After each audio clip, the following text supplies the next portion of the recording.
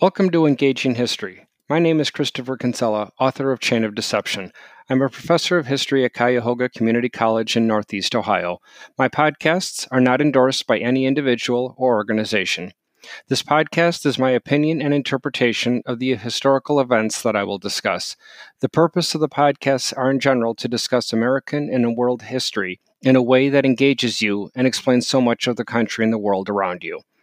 But I'll also discuss it in a way that is understandable and interesting.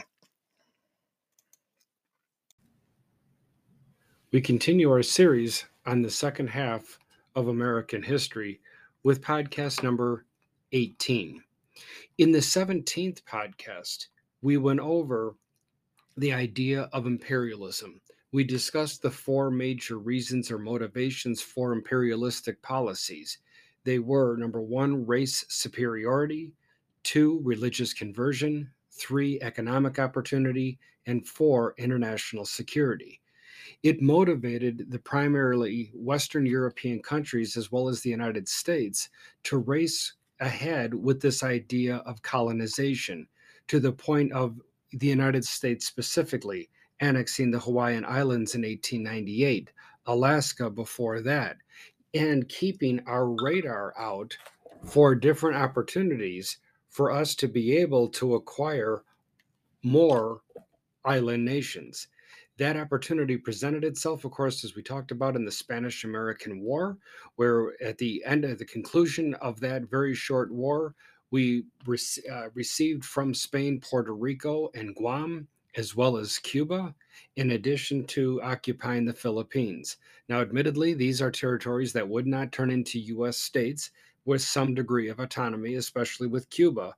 But the bottom line is we refused to vacate those islands that Spain once dominated. We then looked at imperialistic ambitions with this idea of the sphere of influence in Asia by also discussing the Russo-Japanese War from 1904 to 1906. So in this podcast, we're going to conclude our discussion on imperialism, specifically pertaining to the United States and establishing our relationships throughout the world. Please note, though, that all of these actions that we're looking at here are going to lead us up to, which will start in the 19th podcast, that, of course, being the First World War, or as it was known then before the Second World War, the Great War. So with imperial ambitions, America also, after acquiring the islands from Spain, we then turned our attention south by looking at Central and South America, perhaps through a revised lens. Remember again that prior to the age of industrialization, it took 6 weeks, well over a month, for any European ships to arrive at the United States. It took even longer through the Pacific Ocean with islands and countries in Asia. Those massive moats gave America a significant degree of protection from our independence movement starting in 1776 all the way until the industrial age.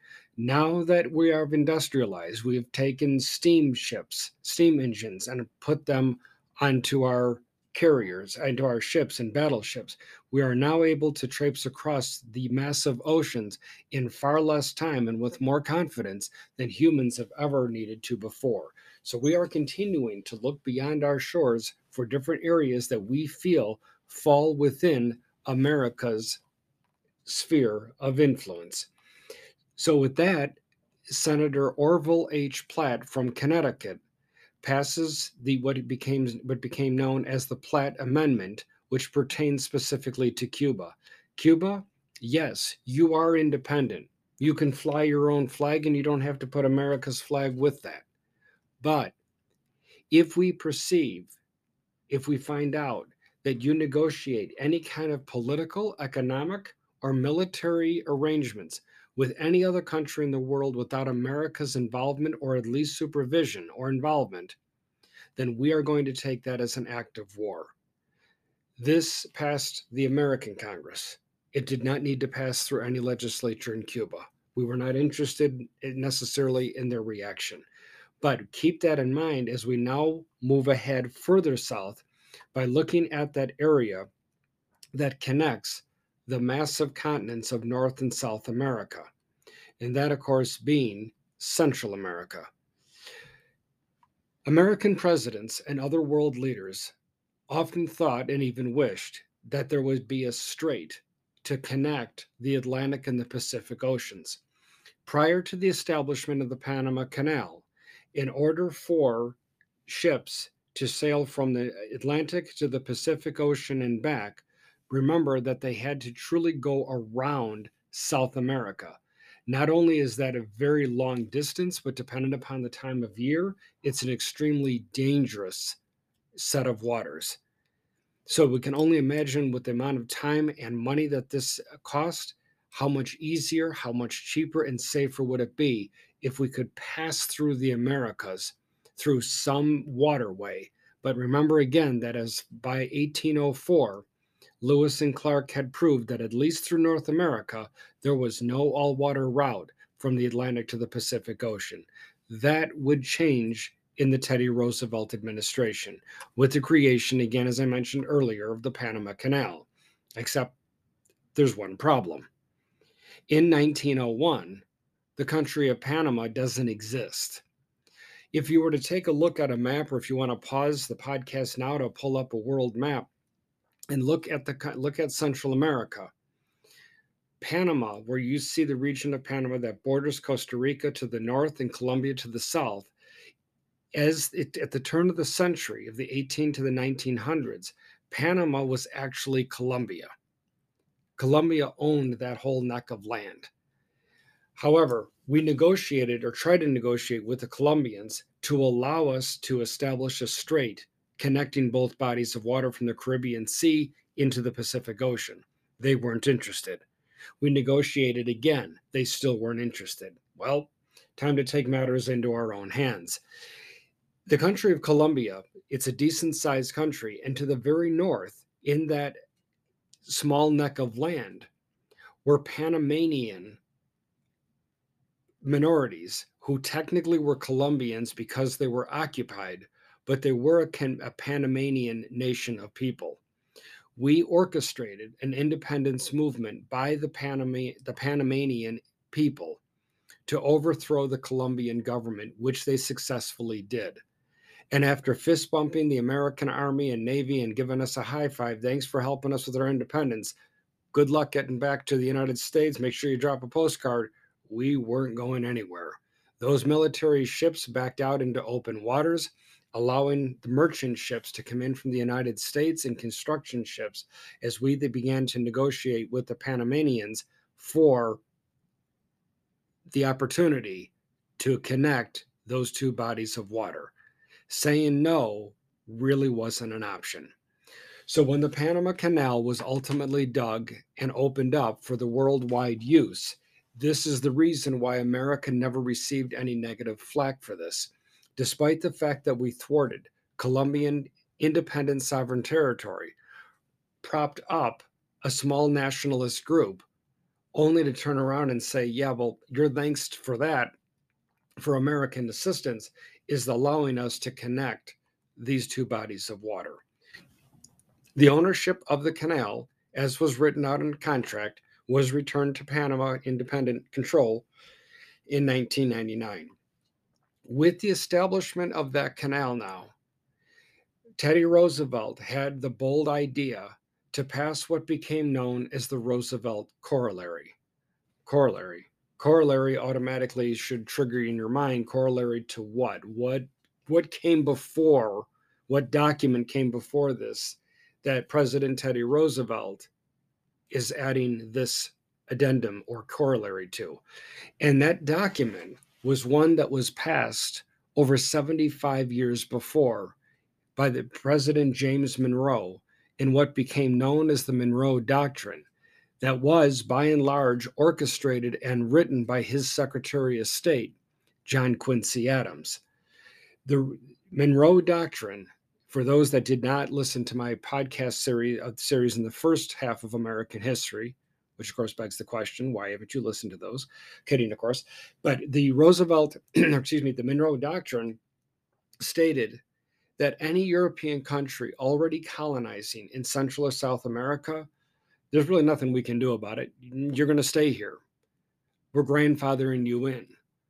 But if any one European country lets a territory or country go, it is not to change hands with another European country.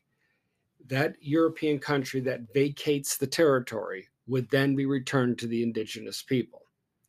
Likewise, Western European countries are not to see the North or Central or South America as any opportunities to acquire more land. Europe has had its heyday in Central and South America, and it's over. Likewise, though, if there are any internal conflicts, wars between European nations, you can rest assured that the United States will not get involved. In other words, you Europeans, you stay out of our waters, and we will stay out of your waters. Stay off of our land, we will stay off of your land. Again, if you've already colonized here, clearly as France, Portugal, Great Britain, and Spain clearly still had colonies in Central or North America, they could retain them. But the independence movements, if it ultimately overthrew the European colonizing power, then that was that. They were to return home with less land than when they started. So that passed on December 2nd, 1823, and was the mainstay of American foreign policy for the rest of the 1800s. Teddy Roosevelt, in great admiration of President Monroe's bold statement, because again, that was a statement by James Monroe to the European people about Central and South American people. But there was no input from South or Central Americans. America didn't run down there with a Pew Research group of people to conduct a poll. We weren't interested. This was a statement, again, a declaration from the United States to Europe about Central and South America, but not exactly getting their input. So Teddy Roosevelt wanted to take that doctrine and throw it on steroids, and again, what became known as the Roosevelt Corollary, pertaining once again to Central and South America. He echoed President Monroe's initial statements. But not only will Europe stay out of Central and South America, the United States will now police the area. So it's a warning or a heads up at minimum to European countries that you're going to see the American Navy in the open waters, the international waters, right up to the line of where the coastal regions have their own private ocean waters. Do not necessarily take that as a threat, because again, we are policing the area now, something we have continued to do since the 26th president made that mandate early in his first full administration. Once again, though, is anybody's input or opinion missing from this discussion? Once again, you're exactly right. That's Central and South America. Even Europe didn't give us pushback of significance on that. So that those two actions, the Monroe Doctrine, along with the Roosevelt Corollary, is how and why the United States had such a significant influence over the last 175 years with our southern neighbors. It also, unfortunately, explains the reason why oftentimes there's so much animosity between countries in Central and South America versus the United States. So, with our areas, what we consider to be our sphere of influence, now under control, now under police naval protection, it appeared as though that in the opening decade of the 20th century, that the world might be on a good pace or a good road to peace. But as we know, the exact opposite is going to happen because of the outbreak of the First World War. Which leads me then to discuss two final things before we end this podcast and move on to the First World War. And that is how world leaders behave or act, or in other words, how and why world leaders take the actions they do once in power. What I'm essentially discussing here are theories in international relations that try to explain why international actors behave the way that they do. Because if it wasn't of real importance all the way through the history of humankind through to 1899, it's going to be important now. Because the two most devastating wars in human history are just over the horizon, sadly. So there's two schools, if you want to call them this, two schools of thought as to why world leaders respond and behave the way they do. Neither by itself is safe. There has to be some degree of combination of both of these schools, but to explain them and to keep them in their own private camps, where again, they don't operate in a vacuum. But for purposes of explanation, the first of the two schools is what we call the theory of complex interdependence. It's also known as dollar diplomacy. What this school of thought in international relation postulates is that countries will get along because of economic, hence dollar diplomacy, economic need and or economic agreement.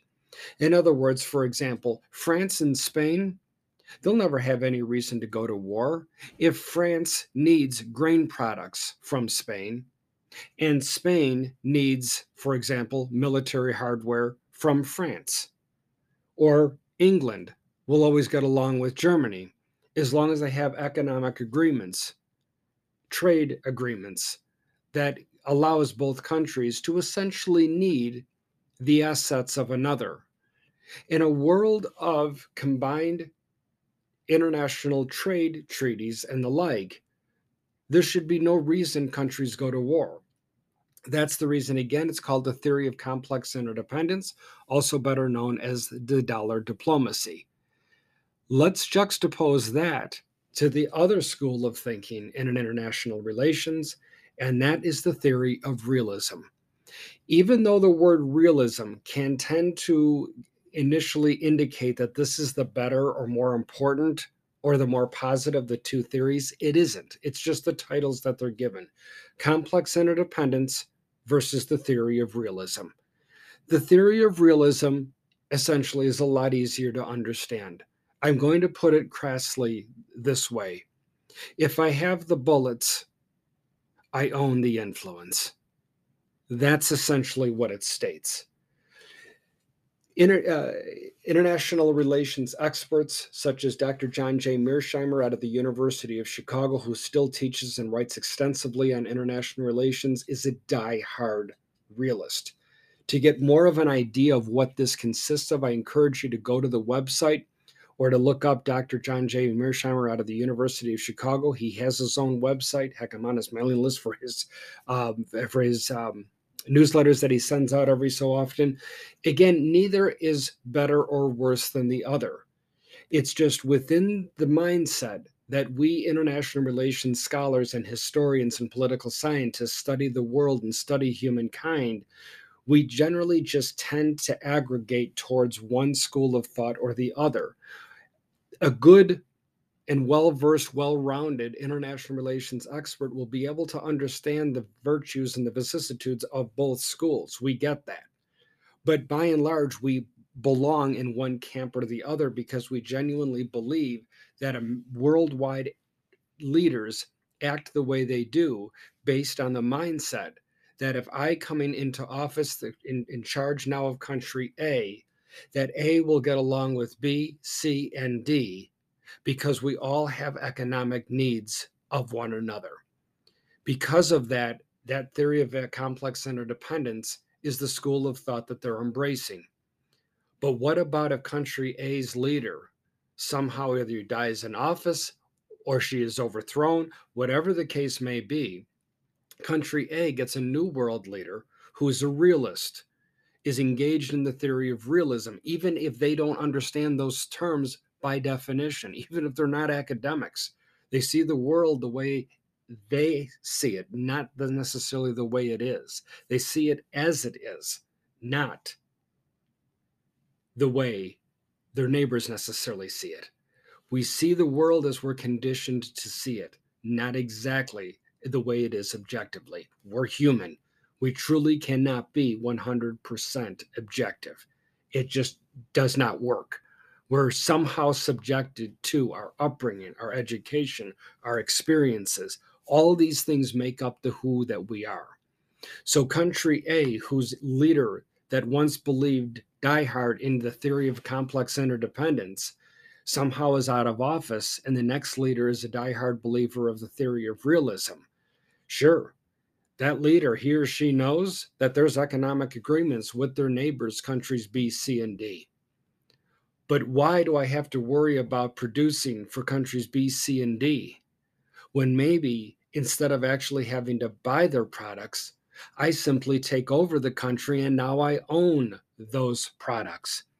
It doesn't necessarily mean that realists are warmongers, but they understand that no, I, the new leader of country A, no, I may not want to do that.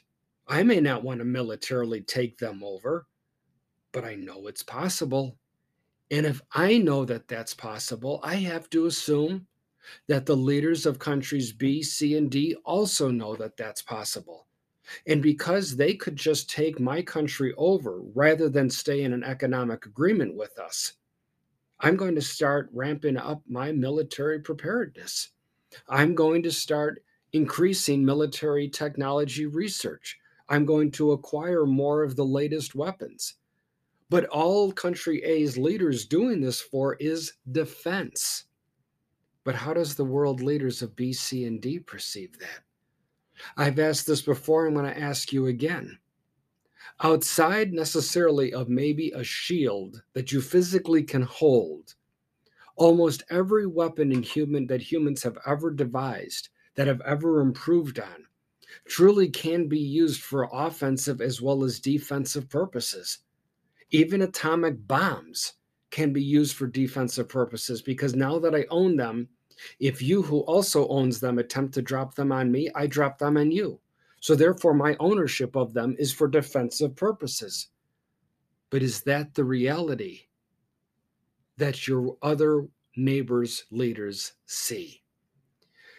These are the two extremes, the two polar opposites that the world of international relations that we are slowly entering into. Because of that, we are now going to have to prepare as we head into the 20th century for some of the most horrific wars that have ever taken place in world history. Needless to say, America will not begin those wars. We won't start them. We won't be there in the opening salvos, but we will get involved. We know that. And it's going to cost America over 500,000 soldiers' lives when we do get involved. So with these two schools of thought in international relations, dollar diplomacy versus the theory of realism, if we have such a basic understanding of how and why human world leaders' minds think, why couldn't we have prevented some of the most horrific wars to ultimately begin? And that's what we'll begin with in our next podcast, number 19, in our continuing series on the second half of American history. So thank you for listening. If you have any questions or comments about today's podcast, it's a little on the shorter side, but I didn't want to break into World War I and leave that with only a few minutes to go. Or if you have any book recommendations as well, please let me know. Thanks again for listening. Have a great day.